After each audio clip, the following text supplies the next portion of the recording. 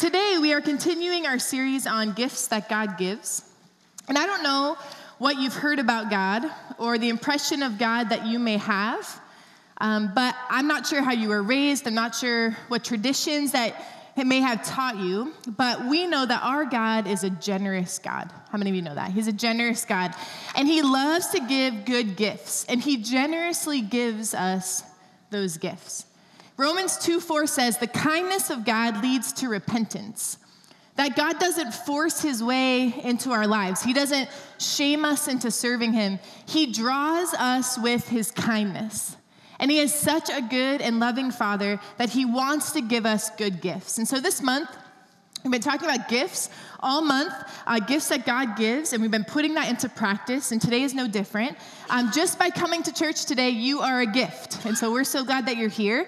After we tally up our attendance today, our kids and our volunteers and everybody in the building, if there's 600 people in the building, we're going to give $600 to the House of Hope, which is a ministry in Cambridge Springs for women who are homeless, women that find themselves escaping abusive situations, and it's going to help them find jobs and give financial stability and learn life skills. And so isn't that awesome? So we're excited to give today to that.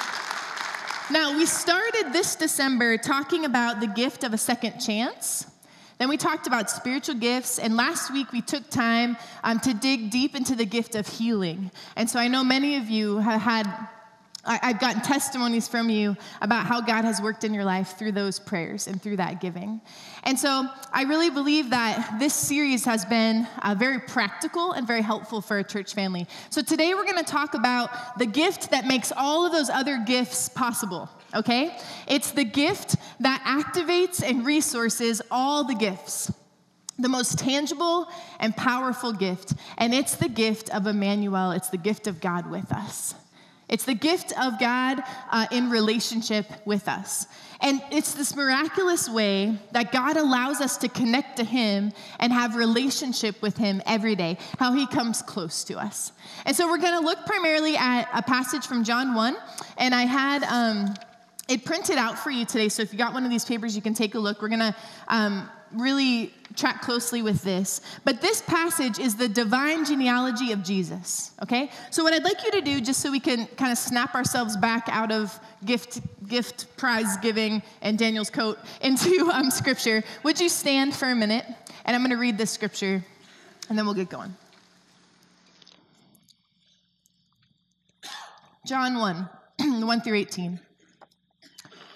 It says, in the beginning was the Word, and the Word was with God, and the Word was God. And he was with God in the beginning, and through him all things were made. Without him nothing was made that has been made. And in him was life, and that life was the light of all mankind. And the light shines in the darkness, and the darkness has not overcome it.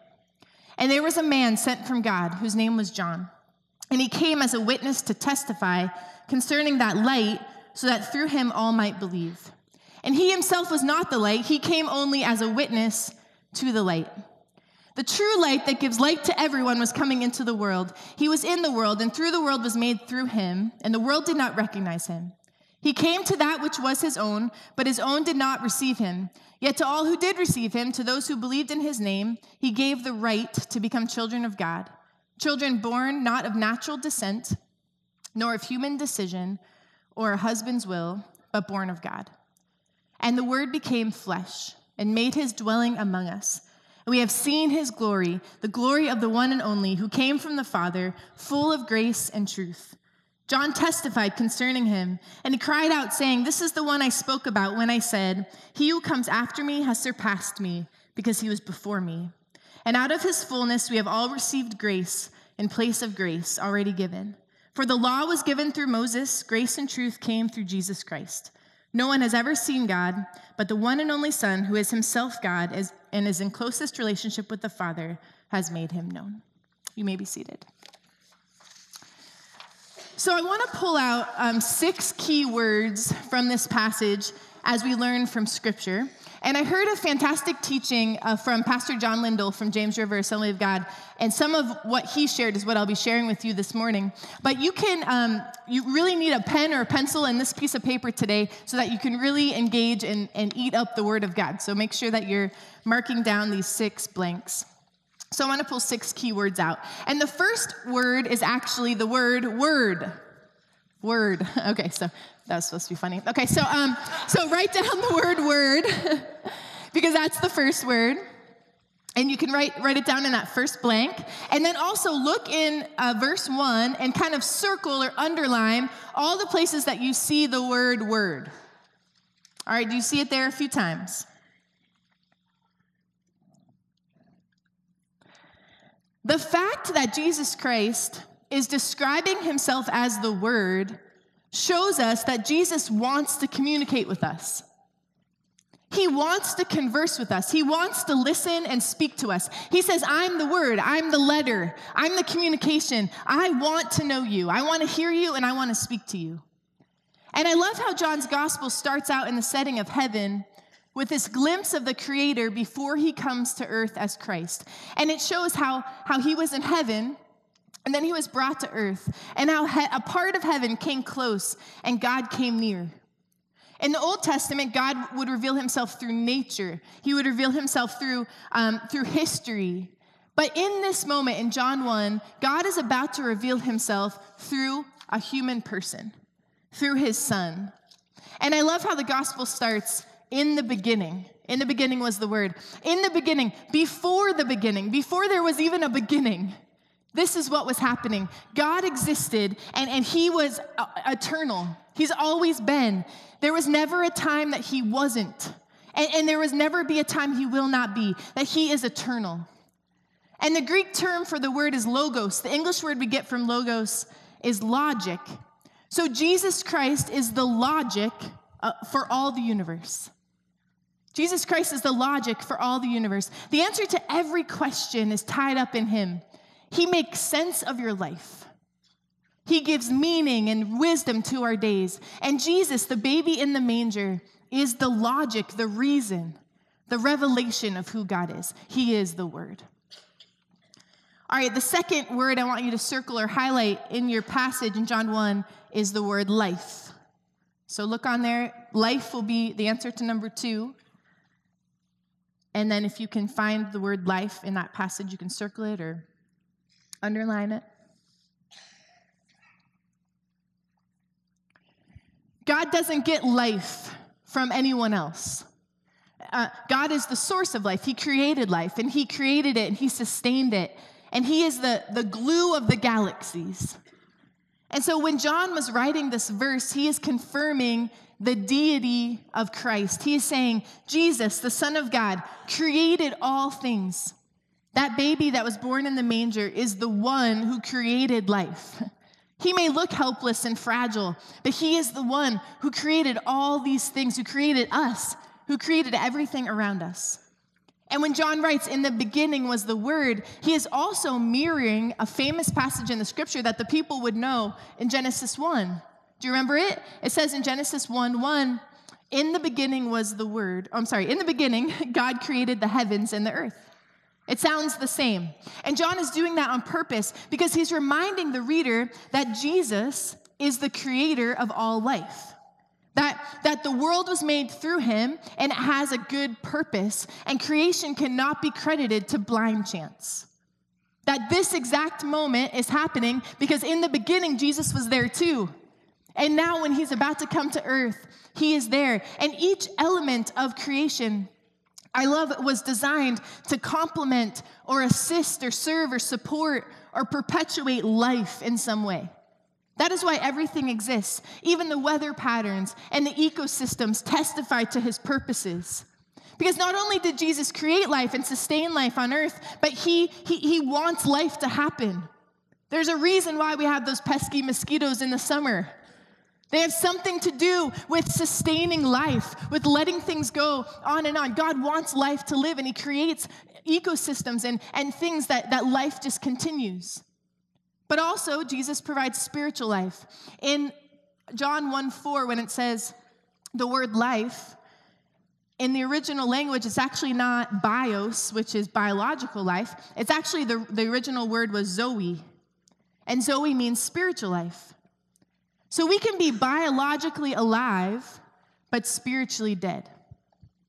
We can be biologically alive, but spiritually dead. And so in John 1:4, it's reminding us that Jesus is not only the giver of life, of the things around you, but he is the giver of spiritual life too.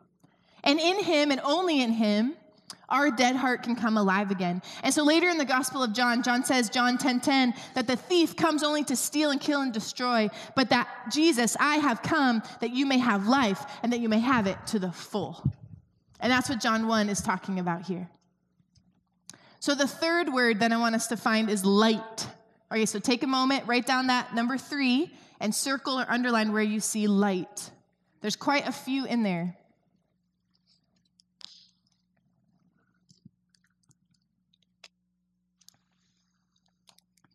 Now, before we had relationship with Jesus, we are all in spiritual darkness. We are dead on the inside, whether we know it or not. It's like walking around in a dark room. You're stumbling over things, right? You're lost. You're disoriented. You're stepping on a Lego. You're doing all of those things because you can't see. You're fearful. You're lonely. You're disoriented. You're separated from the light. But when the light comes, we can see. We can discern. We can comprehend the Word of God, the purposes of God, the hope that we have. So in John 3:19, sadly, it actually says that men, us, we love darkness. That because of the fall, because of the sin that came into our lives all those generations ago with Adam and Eve, that we are prone to the darkness. That we like to be able to hide things away in the closets of our life that no one can see. That humanity, our flesh, we want to hide. And so our sinful nature tends to choose the darkness over the light. But we need light to produce life, right? Just like if you put a plant in a dark room with no sunshine, what would happen to it? That was just an easy one. What would happen to it? You're right, it would die. And so we need light to produce life. And so we need to step into the light so God can fill us up with his life-giving ways.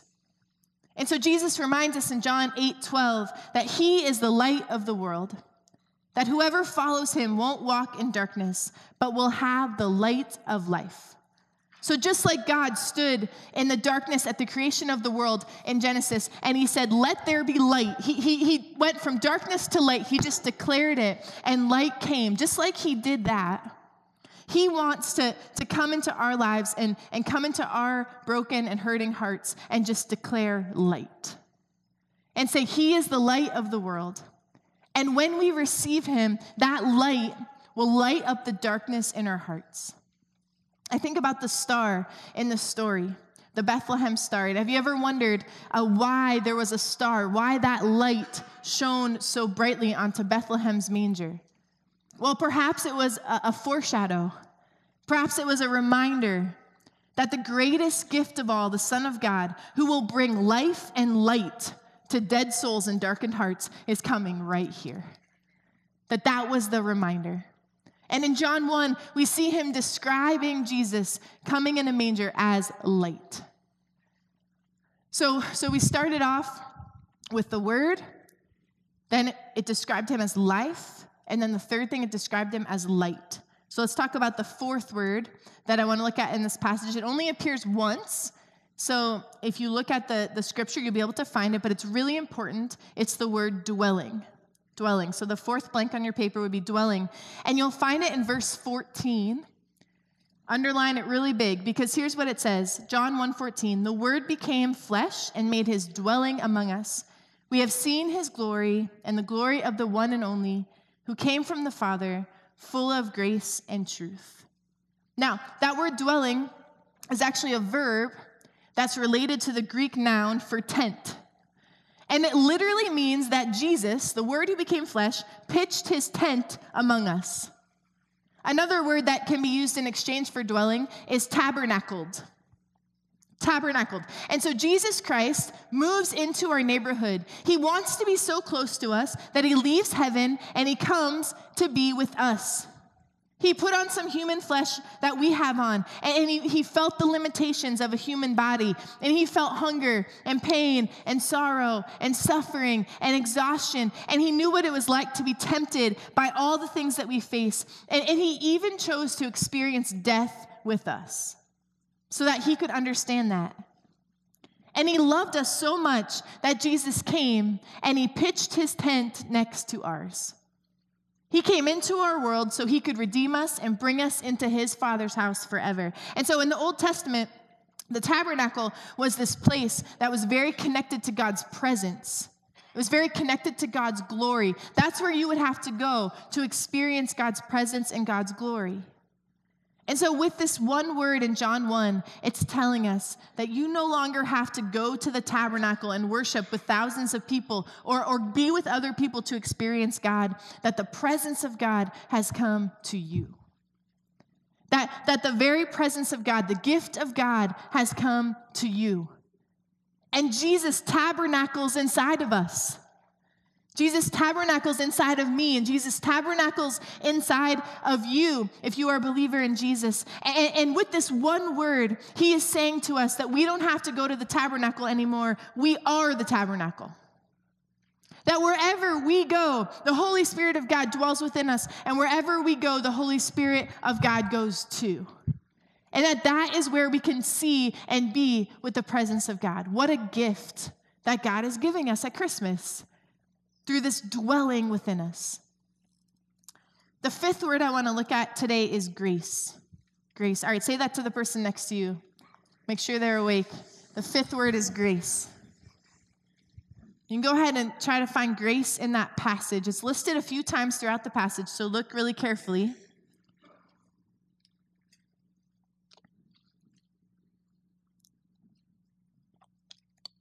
If I'm moving a little too fast, maybe you could do this afternoon with your family or in your devotions later and kind of look at it. But in verse 16, it says, out of his fullness, we have all received grace in place of grace already given. Now that's a little funny, isn't it? Like hard to kind of read and understand right at face value. But what this is supposed to be is poetic in nature.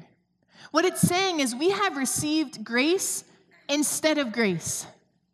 So grace that may look like it dissipated, but is followed by an even greater grace. I heard a pastor describe it this way. It's like standing at the edge of the ocean. If you ever had the privilege to do that, imagine that right now. It's like standing at the edge of the ocean, and as one wave crashes on the shore at your feet, another one comes behind it. And then another one, and then another wave comes behind it. And it never ever ends, right? It just goes on and on and on, all through the night, whether you're standing there or not. We're not standing there right now, but the waves are crashing and crashing and crashing and crashing. And what this word picture is supposed to be is it never stops. And when you look out in the ocean, there's an infinite supply of waves to come. And that's why today I asked Pastor Quint if we could sing How He Loves Us. Because in that song, the lyrics say, if grace is an ocean, we're all sinking. And that's what the lyricist of that song also meant with the scripture, that we have received grace in place of grace, in place of more grace. How full is the fullness of God? Overwhelmingly full, abundantly full, as many waves as the ocean will bring in, and more. That is what John's trying to describe here, that the grace of God that is an ocean, and the grace of God, if we were in the ocean, we'd be sinking because it's so full. And he can't even get words around this concept. In John 1:17, it contrasts this kind of grace. He's trying to describe it the best he can. He says, okay, I'm going to tell you the opposite of this is, for the law was given through Moses, but grace and truth came through Jesus Christ. And John is saying, the law, I'm reminding you, you're dead to the law, that Moses represented the law.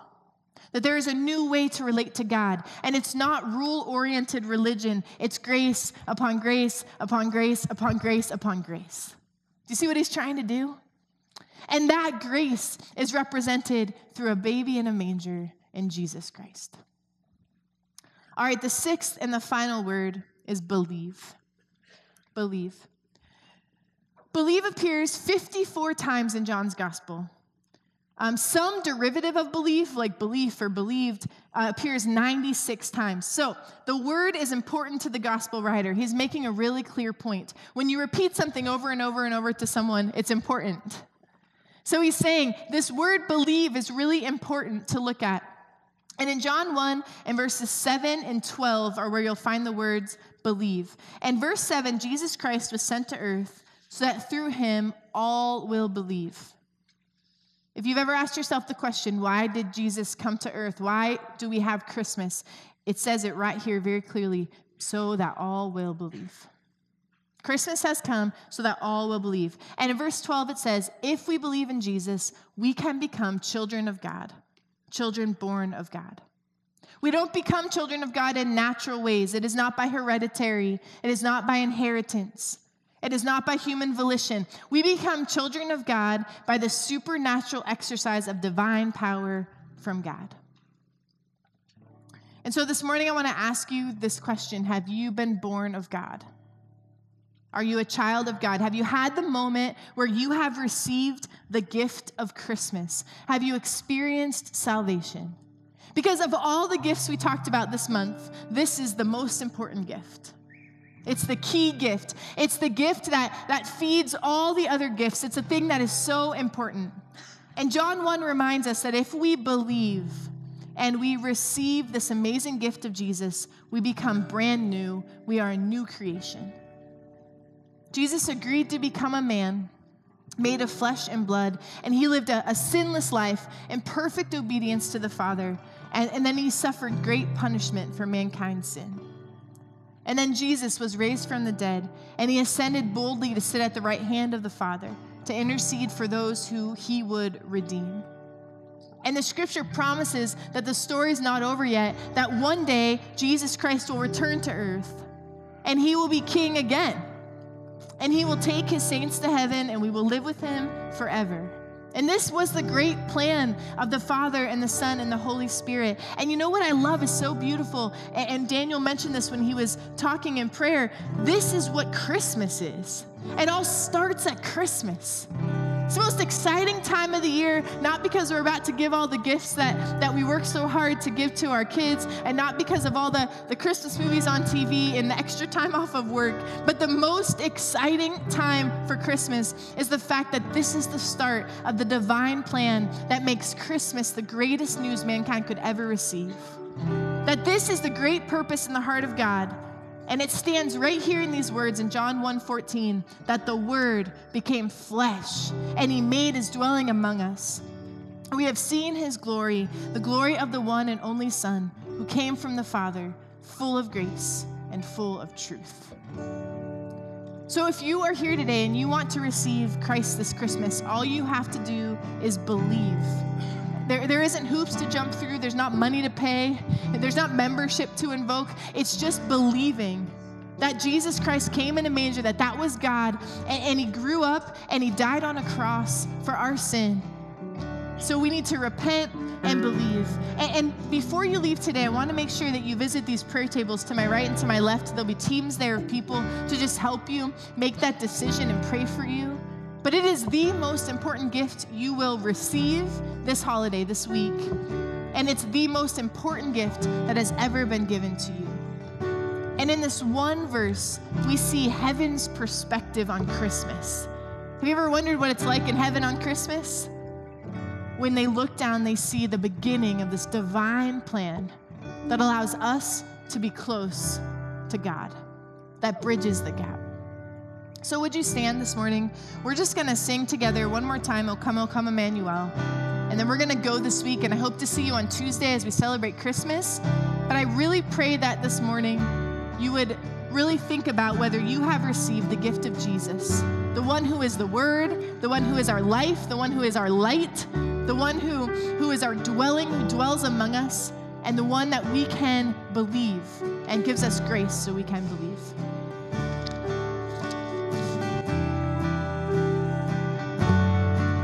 Won't you come?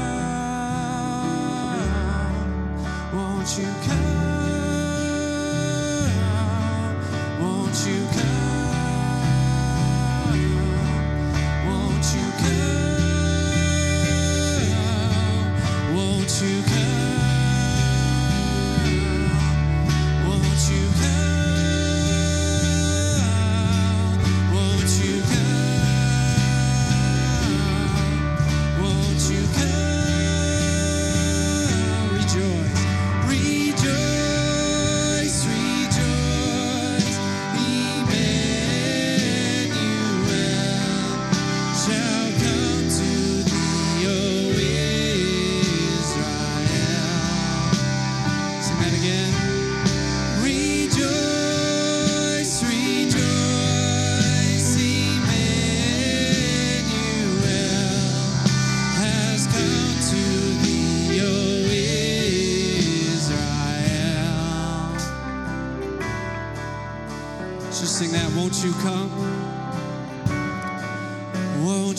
come?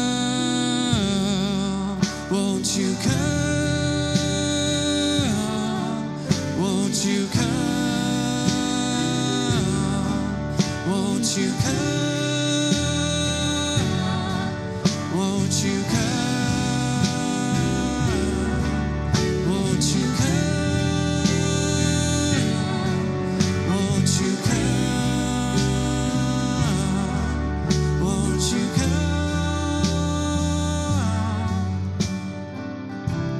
Jesus, I just pray over every heart represented in this room, those that are here and those that are close to us, that need you to show up in very real ways, that you would do that because you are the God of rescue. You are Emmanuel, God with us, and you meet us where we need it most, in the unlikeliest of places, in the most unexpected ways. So we thank you for that and praise you for that. I pray as we go about this week that we would just see you in ways we haven't, in places we haven't, and we would be encouraged, and we would share that encouragement with others. You are so good. We love you and we worship you. All this is for you, Jesus. And so we praise you. Amen.